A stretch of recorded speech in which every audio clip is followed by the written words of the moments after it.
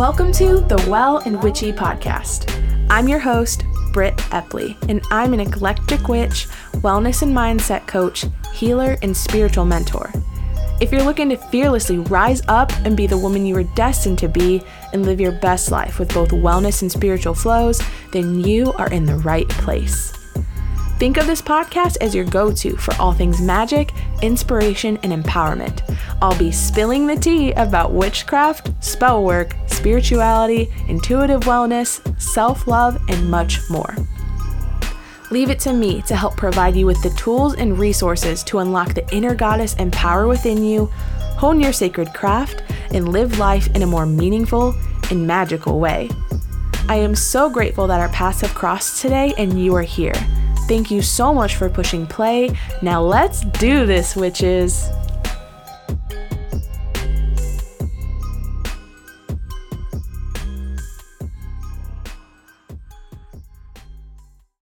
Hello, beautiful souls, and welcome back to the Well and Witchy podcast. I'm your host, Britt Epley, and today's expert guest is none other than Carly Morrison.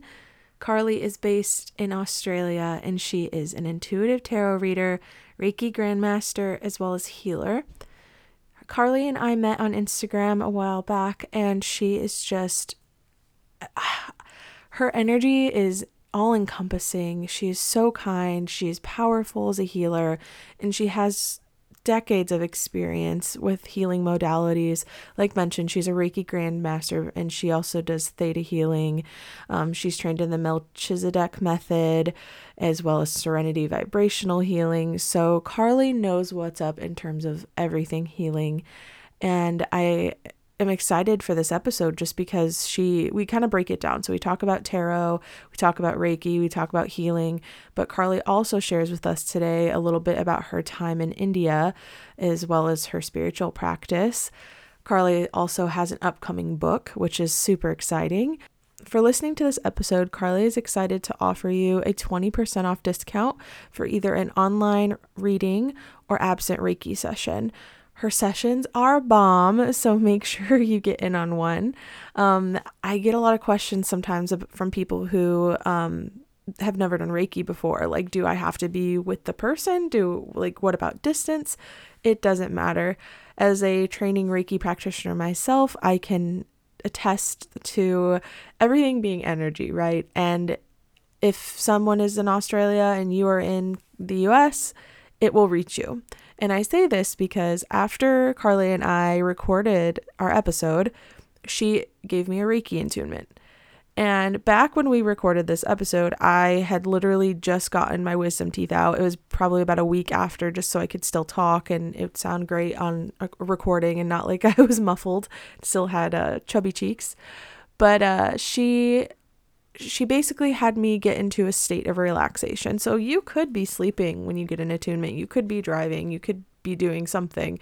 But the best way to do it is to be in a state of meditation. So of course, grabbed my big cup of water because that's always preferred. I sat down and I just felt like I would be meditating. And meanwhile, Carly was doing Reiki for me. She was doing the symbols. She was sending me the energy. And then afterwards, she provided me with feedback. Now, this is the most important thing when it comes to a Reiki session or attunement, especially when it is from a distance. If somebody ever does Reiki for you and they don't hit you back with any feedback, that's something that you should be weary of. So definitely ask if you ever get an attunement. But anyway, Carly is a grandmaster Reiki practitioner, so she was on point. Some of the feedback she gave me was that I was severely dehydrated, which was not wrong. Like mentioned, I had just gotten my wisdom teeth out and I was trying to not get dry sockets. So I wasn't drinking a lot of water through straws. I was drinking, just as much as I could to get by. I was in bed a lot. I was sleeping. So I was dehydrated. 100% correct there.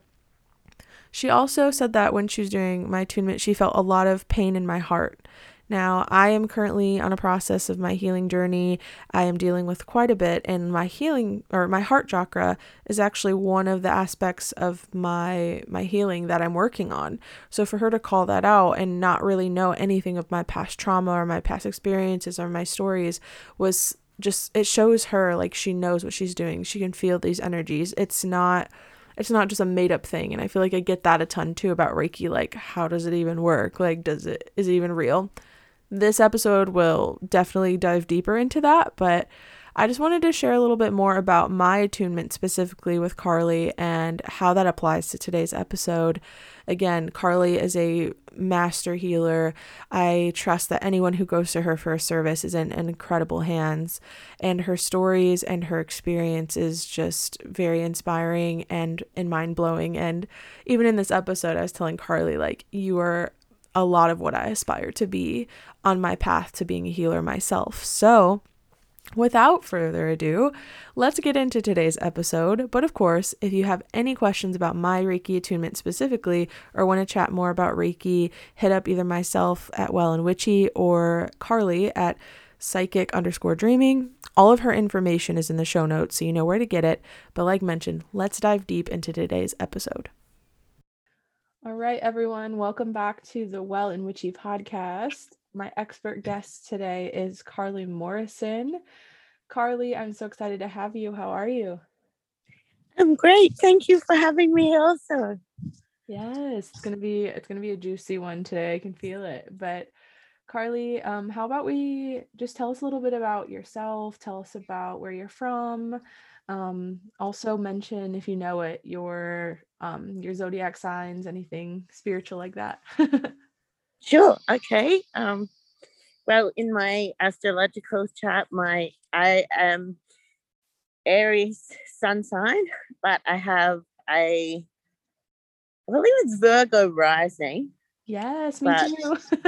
But I'm also I've got like 4 planets in Pisces, which is part of the reason why I'm so psychically in tune, and also quite a bit of an empath as well. I generally feel a lot of other people's emotions when they're heightened around me and things like that. But I'm currently living in Melbourne, Australia, but I grew up on the Gold Coast. I've been reading tarot cards, since I was 13 years of age. But I started my own business probably, I'm not sure exactly, maybe 4 or 5 years ago now. It's called Psychic Dreaming, and I do tarot readings face to face or also via phone or video, as that's every bit as accurate as face to face. And I also get hired for tarot parties, which is really fun, doing like quick one just one spread for like a high volume of people. That's always good fun. I've also got my Reiki Grandmasters. I've studied Reiki since probably my early 20s. I'm not sure exactly when I started, but I'm also qualified with theta healing and serenity vibrational healing, and also Melchizedek method to level 3. Wow, you are just oh my gosh, you're a guru. You're like the top.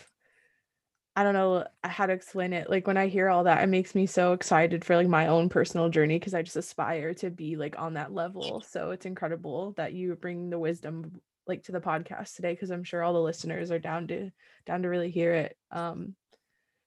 I guess like starting off with tarot, I wouldn't say I'm new to tarot. I'd say I'm mid-ground tarot. I've been reading my own cards for quite some time, and then I've only ever done it for friends and family, and I'm just starting to really put myself out there and putting out the divination services. But how did you like, what was your very first experience with tarot?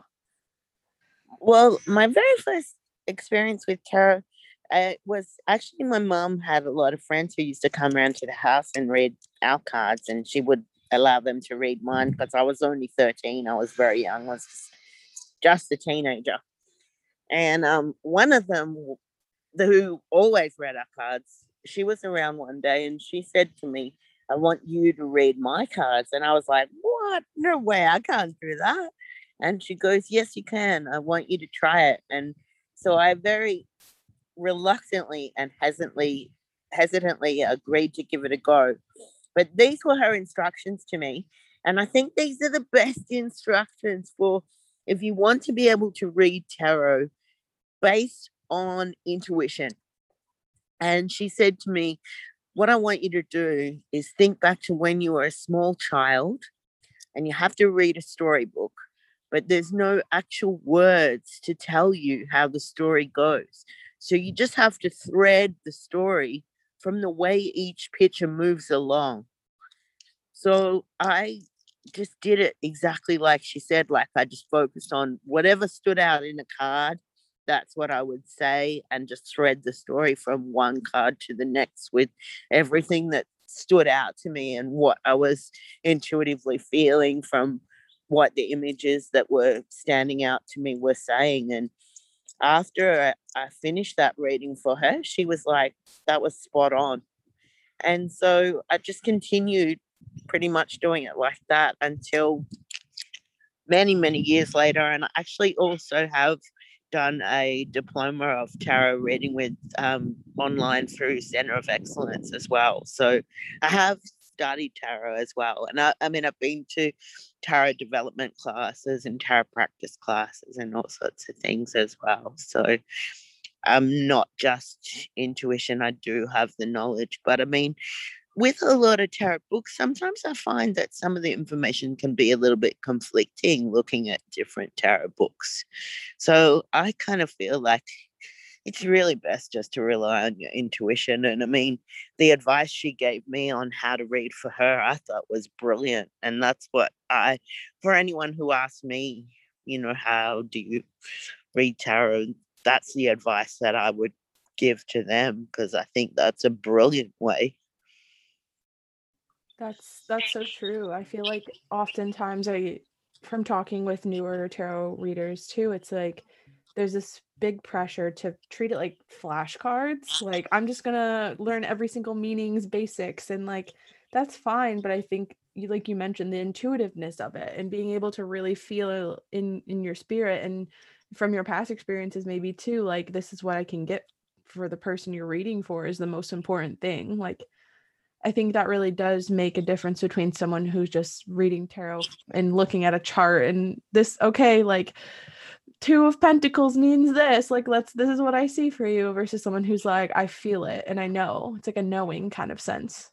Yeah, exactly. Just that feeling of knowingness. Yeah. Totally. Do you have a favorite tarot deck, or do you have a favorite card even? Well, I would say my favorite tarot card would have to be the Star, because it's all about believing in yourself and having faith and optimism and all that great, wonderful emotions. So I love that. I love that particular card. But as far as decks, I really love. There's a creator called Pixie Ann Curio. She made a deck called the Light Seers. I love that particular deck. But the deck that I use for my professional readings and is my go-to deck, and this is the one that I actually learnt on with that lady that I was just telling that story about as well, is called the Sacred Rose, and I love that deck. It's really beautiful. It's quite an old deck. It's not a new edition or anything like that, but the illustrations are really beautiful and they're gorgeous cards, I think. Yeah. I went the traditional way of just reading off the Rider Waite ones. That's a fantastic deck. I have used that throughout my time as well.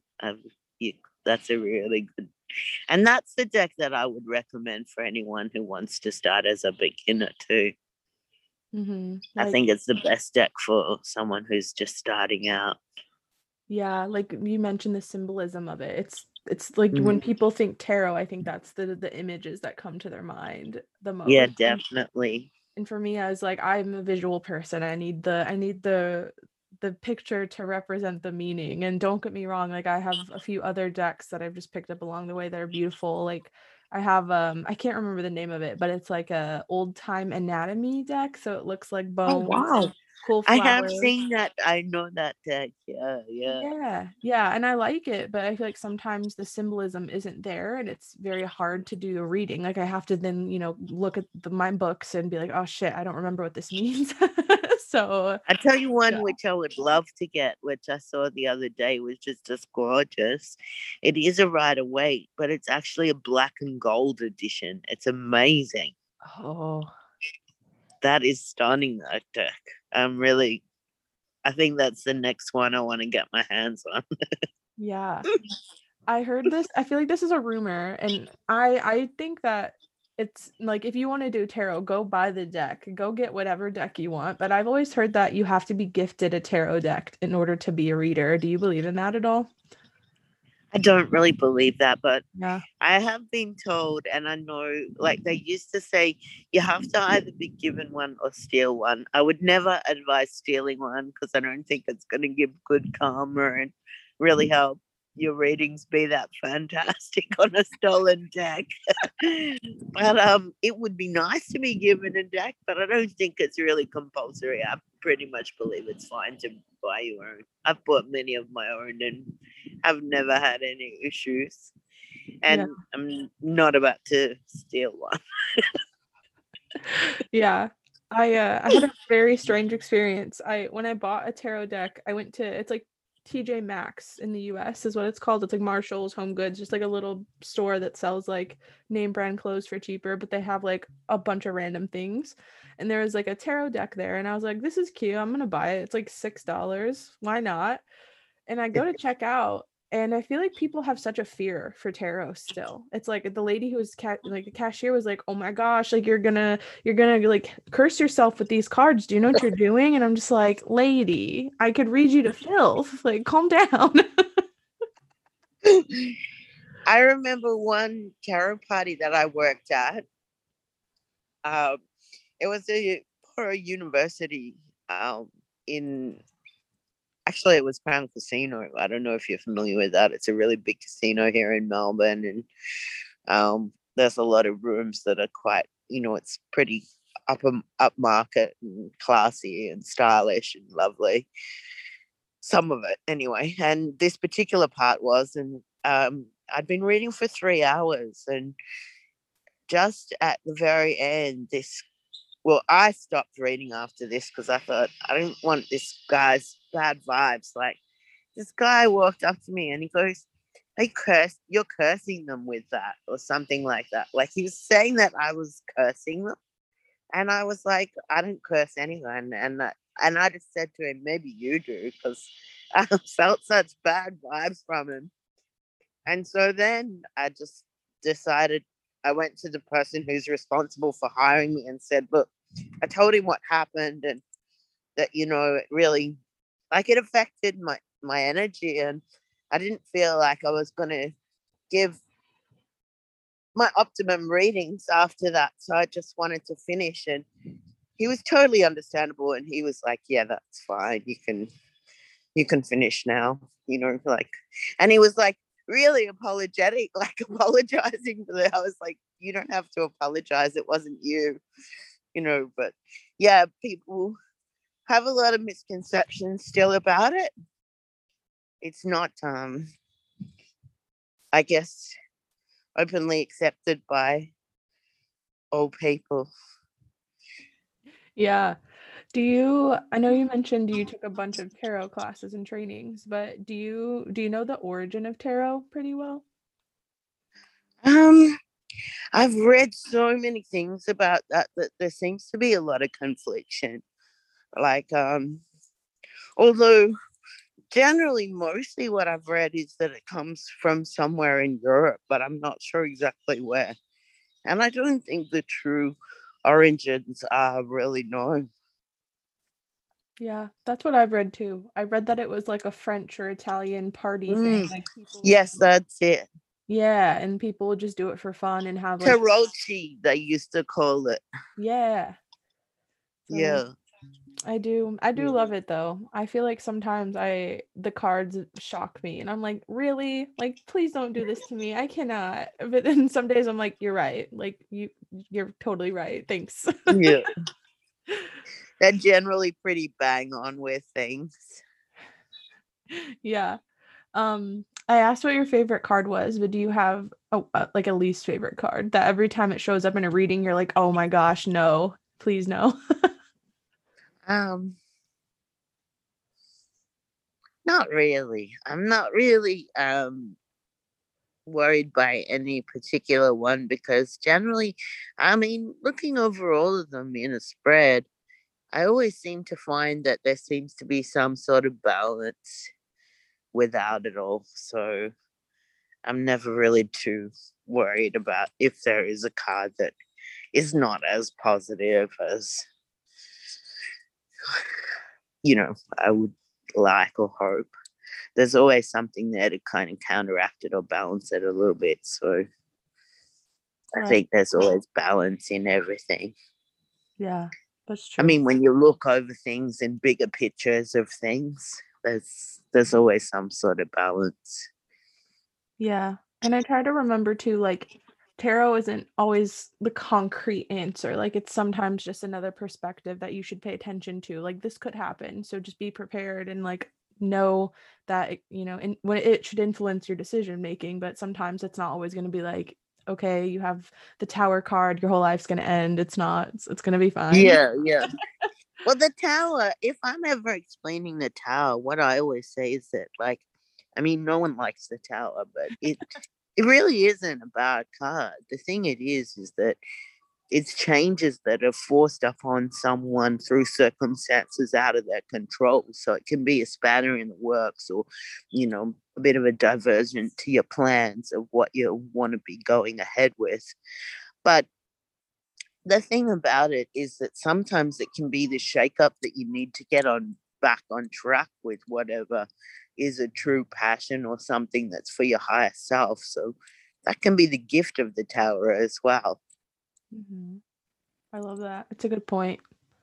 Like, it's not the end. It's sometimes ends are It can necessary. be a blessing. Blessing. Yeah.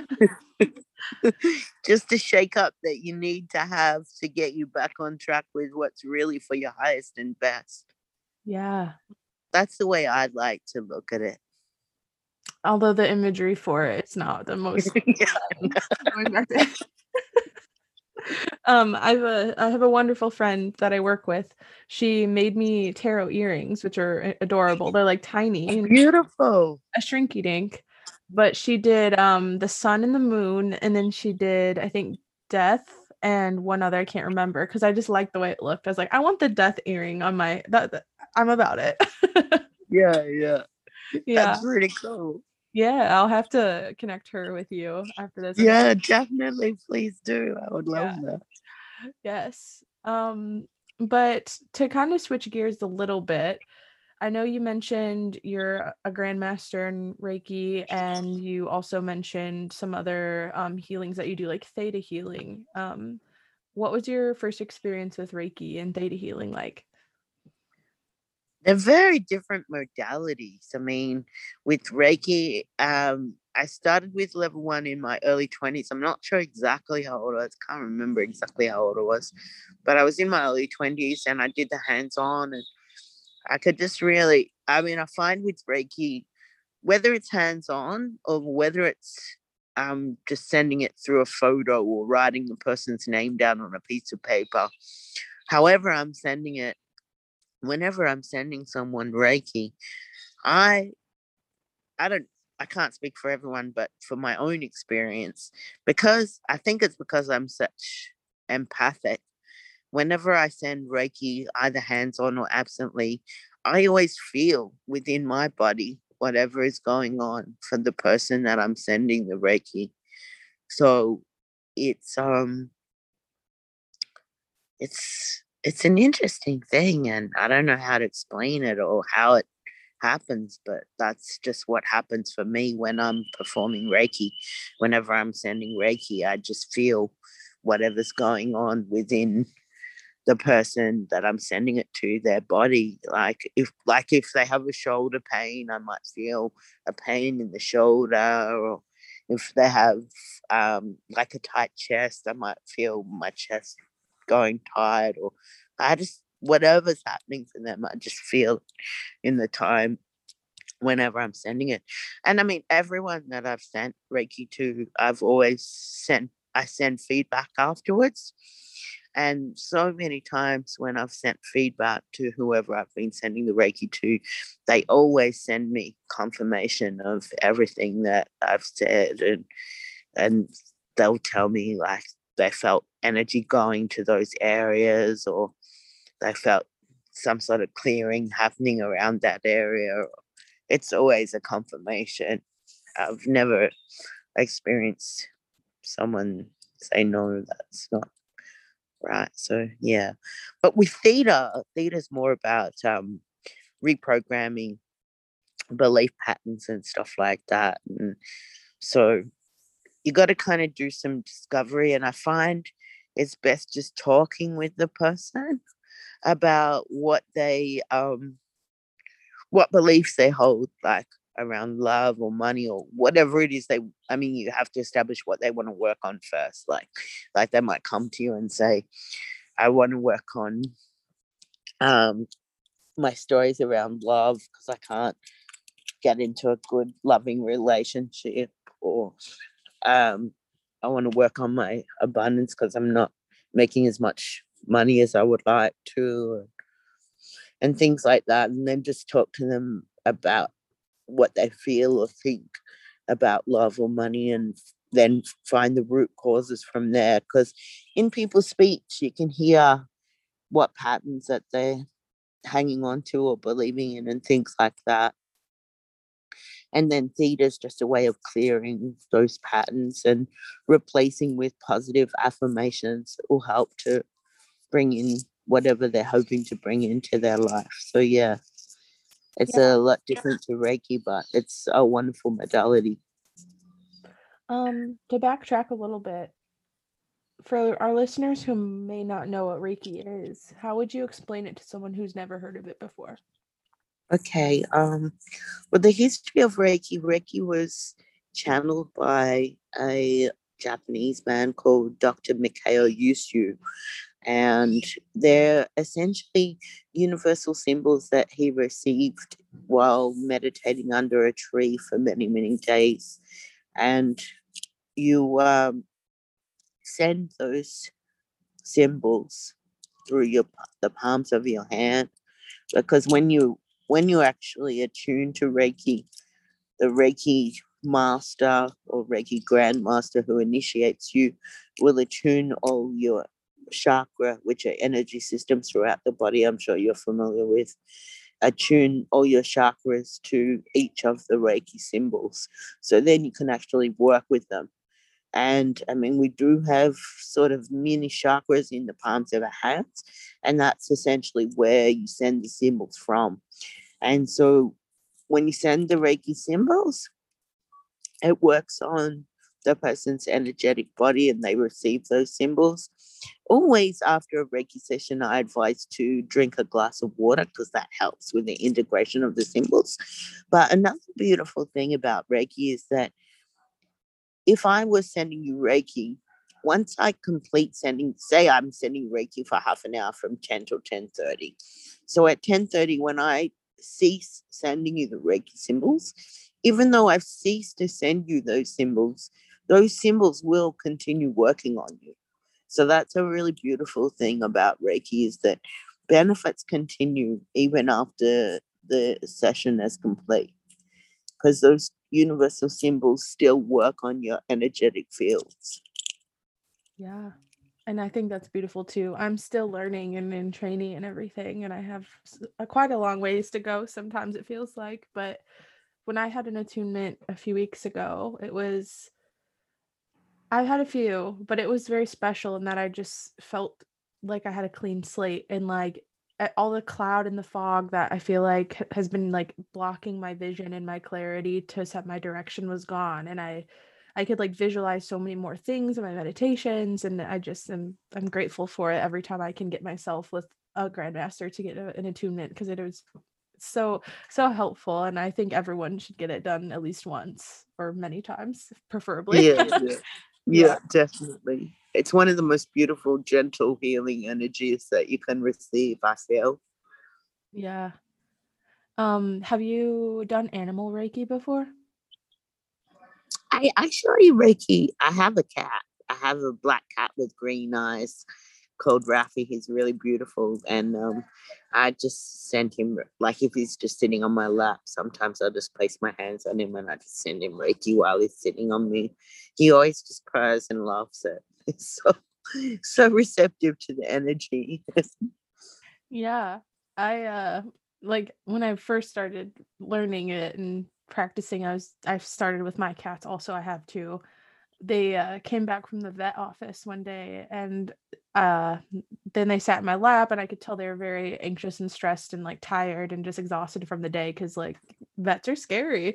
And I just did the same thing, like I put my hands on him and just did my best to channel some energy, and he was purring away. But afterwards, like you had mentioned, like you do an attunement or you send Reiki and you feel it, like you feel it from, I felt so anxious. Like I felt like, oh my God, like I don't want to get in the car. I don't want to go anywhere. Like do not. I felt in a cage. And I was like, this isn't a lie. I feel like sometimes people say Reiki is like made up or isn't real. And I'm like, it is. Like so It is so real. Yeah, it's so yeah. real. Yeah. I had a chat with a few episodes ago with a naturopathic doctor who is a big proponent of just like really honoring healing in different forms. Like, yes, you can go to the doctor or go to a therapist and like fix your physical body, but it's so important to heal your energetic body and your chakras and your spirit. So I think the work that you do is beautiful, and that, you know, other healers do too. It's important, and I hope other people can be more, I don't know, like accepting of it, or at least be more Mm. knowledgeable, because I think it is helpful and really does make a difference. Oh, most definitely. Yeah. Yeah. Going back to theta healing, is that similar to NLP? It sounded a little bit similar. It is a little bit similar to NLP, I think. Although it's not really, you're not really reading their body language or their eye. You know how NLP sort of reads their eyes. Yeah. I mean, I think you use a bit of muscle testing just to check what patterns that they're holding, and then from there remove the patterns that they're holding and replace with positive affirmations so that that can help Yeah. change things in their life. That's great. Because I mean, a lot of what we believe is what creates a lot of our reality as well. So, Mm-hmm. What you believe manifests into your life. That's very law of mm, attraction mm, too. Like, yeah, yeah, yeah. So many most definitely. so many spiritual things. I feel like there you can never know it all. It's like something new always arises. So there's always so much to learn. Well, um when I was doing Melchizedek method, we did like that was that was really incredible doing those courses because they taught a thing called bilocation. Um, I don't know if you have ever heard of bilocation, but what bilocation is like I can be sitting here right now as I am on the park in nature, and but I could actually just send part of my spirit to say to you, and I would be split. And part of my spirit's with you, and part of my spirit's here. So, well, my physical body's here, but my spirit's over there with you. And I've actually done that, like, because I was in hospital at one time, and there was a meditation for world peace, and one of my friends had invited me, and so at the time when the meditation was on, I just sat in the room in the hospital and meditated and chanted for peace. And afterwards, I spoke to my friend, and he said that he, in meditation, he turned around and he could see my spirit actually standing there. oh my goodness. Is that that's And not like that's by location. that's not like astral projection though, right? Or is it? Well, it's not really. I mean, astral projection is more like what you do when you're sleeping. By location, it's similar, but you're actually awake. You're not sleeping. So you're consciously directing your spirit.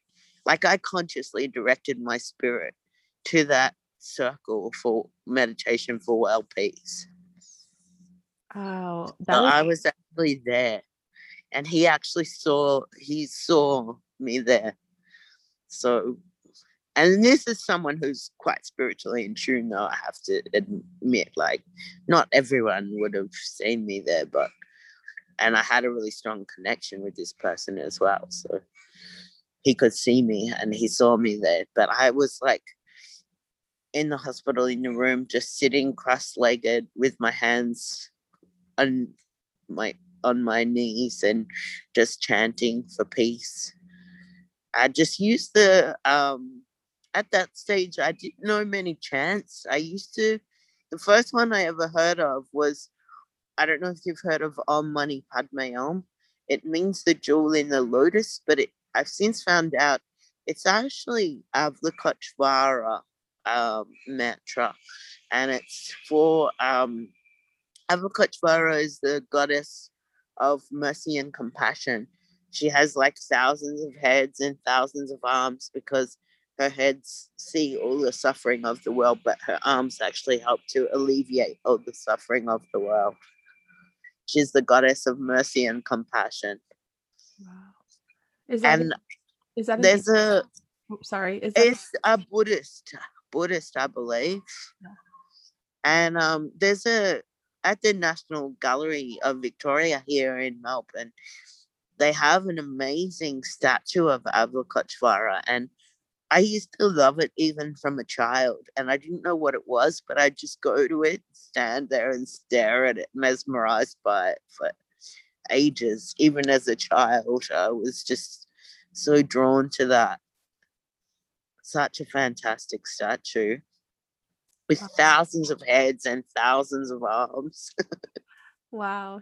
I've never heard of her before, so I'm definitely gonna research her after this. Like it's got me wondering what she looks like. I'm gonna go Google it and see all her. Yeah, Avalokiteshvara. Yeah. Yeah. That's incredible. Also, you mentioned that you spent time in India too. What was that like? Yeah. Um, that was it's funny because when I came back one time, because I've been twice now, I spent 2.5 months the first time and 9 months the next time. And one time when I'd come back, someone said to me, "Did I like India?" And I'm like, India is not a place that anyone's going to say that they like. You'll love it and you'll hate it from 1 minute to 1 second to one day. Like India is so full of extremes that it's just like you could be like one moment like I'm in bliss, this place is heaven, I love it, and the next minute you'll be like, oh my god, this place, get me out of here, I just want to get out of here. It's excuse me, and it fluctuates between both. Like there was seconds where I think I love being here, I'm in absolute awe and bliss, and the next second I'd be like, oh my god, I just wish I could get out of here.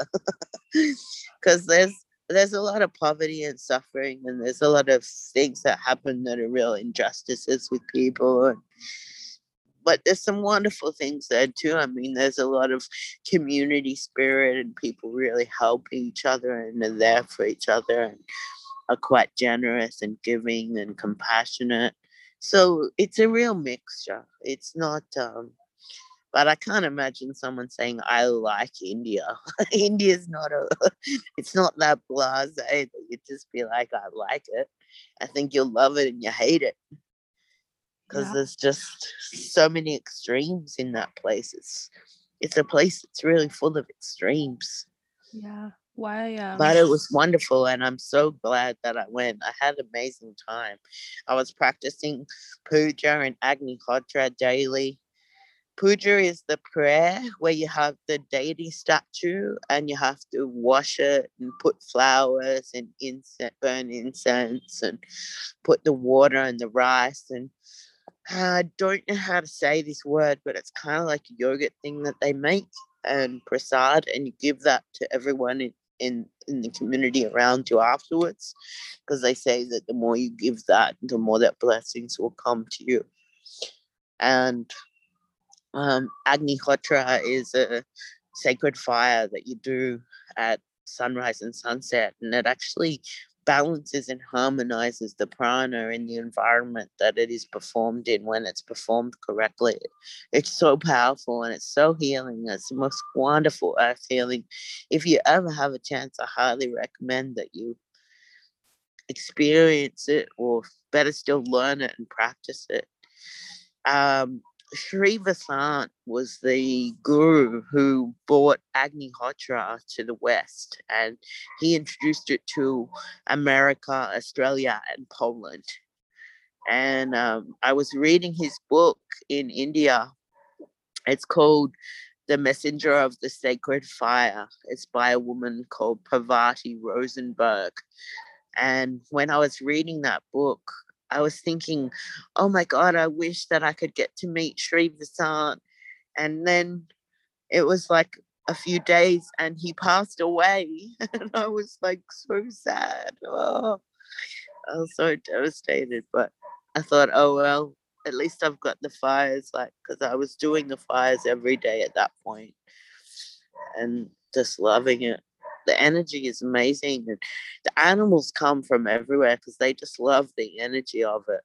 It's so healing and purifying, Yeah. balances and harmonizes everything. And it's really fantastic. Yeah. I've no knowledge of like Buddhism or Indian culture and spiritual culture, so I'm very inspired to learn more about it now. I think that like knowledge is power, and like just like no matter where you come from in life, your background, your culture, like it's still cool to learn and like learn different modalities and like give it a try just to like better understand, because I believe in past lives. I don't know if other people do, but I do. I I do.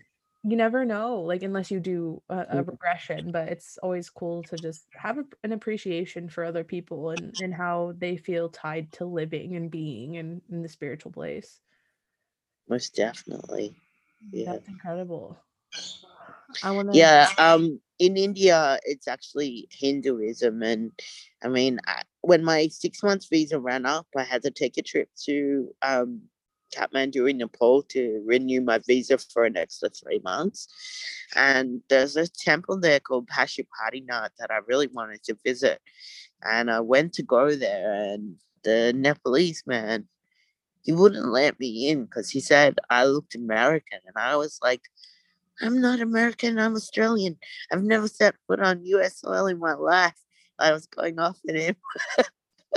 And I said to him, and I'm a practicing Hindu. And he goes, in your heart, you might be Hindu, but your face looks American, so you're not going in. And I said to him, I can't believe I'm experiencing Nepalese racism. I'm so sorry. As an American, I'm so sorry. It's okay. I've got American in my family anyway. I'm not I'm not against Americans, but it was just so like I was like, oh my God, I can't believe he's like saying I'm American and you won't let me go in. And I didn't have, if I only had my passport, I could have shown it to him to prove that I was Australian, but I didn't have it on me. And I was just so mad. And that he wouldn't let me into the actual temple, but this temple called Pashupatinath, it actually has like surrounding grounds with little miniature temples outside everywhere. So I could sit in the outside grounds. So I just sat in the outside grounds, and there's all these, like the Hindu priests, they call them the Bapu. I don't know if that's still what they call them in Nepal, but in India, that's what they call them. So yeah, I would call them Bapus anyway, because I didn't know better if it's different for Nepalese. But I was sitting with those like priests, the Nepalese priests that at the, well, they would have been Hindu actually, because it is a Hindu temple. Sorry, so they would have been Bapus. But I was just sitting with them outside in the little temples outside, because I wasn't allowed inside. Oh man, the worst Americans really do ruin it for everyone else. I'm sorry. Well, I said to him, anyway, what have you got against Americans? And he was like, he reckoned that the Americans stole some artifacts from inside the church. I was like, how would you know? It could be anyone from anywhere. Yeah, can't. I'm not. I wouldn't know either. I'm not. I have no idea, but I don't think he necessarily knew the truth anyway. But yeah, that was just an interesting thing that happened to me experiencing Nepalese racism against Americans. I thought I was American. Yeah. Oh Uh, goodness, that's intense. Maybe one day you can go back and it'll be someone different, and they'll let you in. I'll take my passport next time for sure. Yeah, I And yeah, that's a warning to anyone listening. If ever you want to go to Pashupatinath Temple, maybe take your passport. I lived in London for a hot second. It was like 3 months on study. Oh wow. And I had some crazy moments where like people, I mean, it's different in London because like there's so many different folks, like you could blend in easily. But when I'd speak, people would be like, "Oh, you're American, like get out of here," or like they'd make jokes or just be like, "Ew," and I'm like, I can't help where I came from in this lifetime. Please don't hate me. I promise I'm a good person. Oh, in India, when always got asked so many times, like, where are you from? I got so sick of it. And eventually I'd start saying to them, I come from my mother's womb, just like you. Yeah, nasty. I love it. Because I didn't want to say I'm Australian.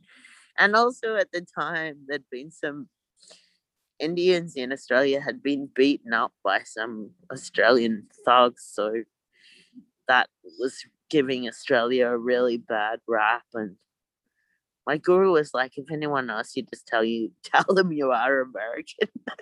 Like, from one extreme to the other, from being the hated American to being the loved American, even though I'm not American. But yeah, no, I didn't tell him I was American. I'd just say I'm from my mother's womb, just like you, and I wouldn't say anything else after That's fair. You're not lying. Oh, that. well, also, I think you mentioned you are writing a book. How is that going? Yeah, I am writing a book.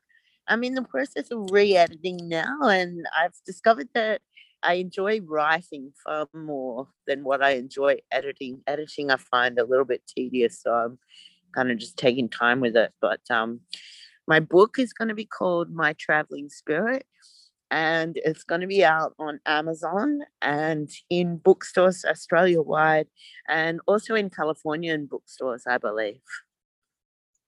So yeah, that's a bit exciting that that will be happening at some point this year. I don't know when exactly I will get it released, but at some time this year it will be released. Yay. What is it about?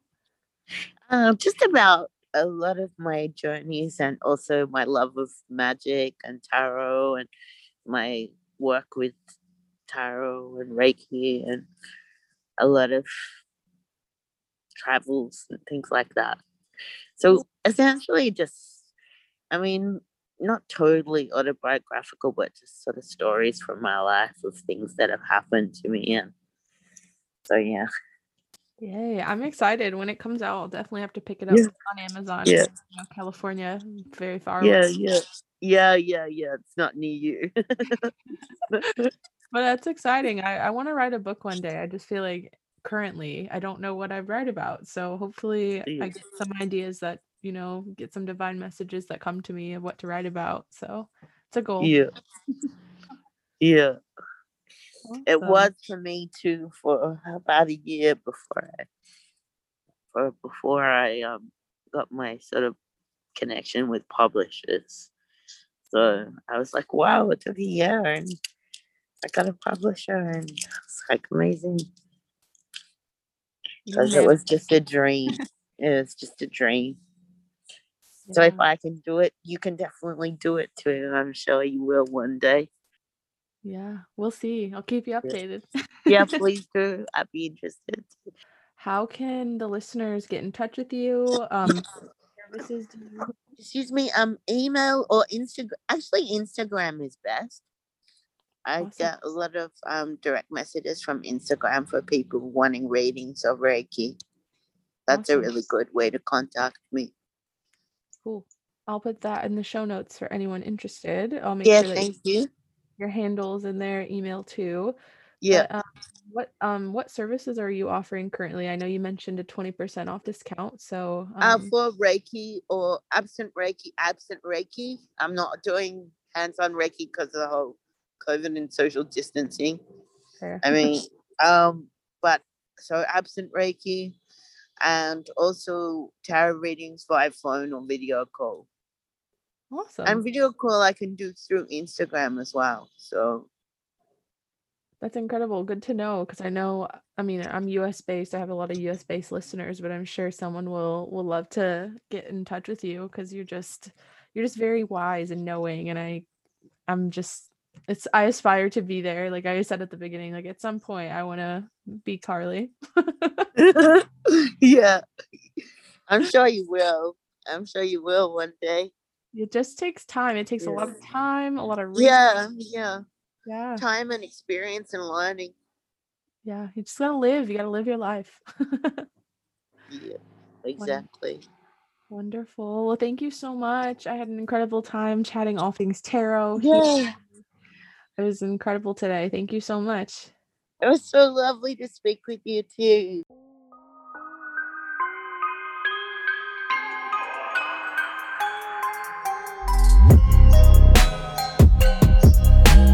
Thank you so much for tuning in to today's episode.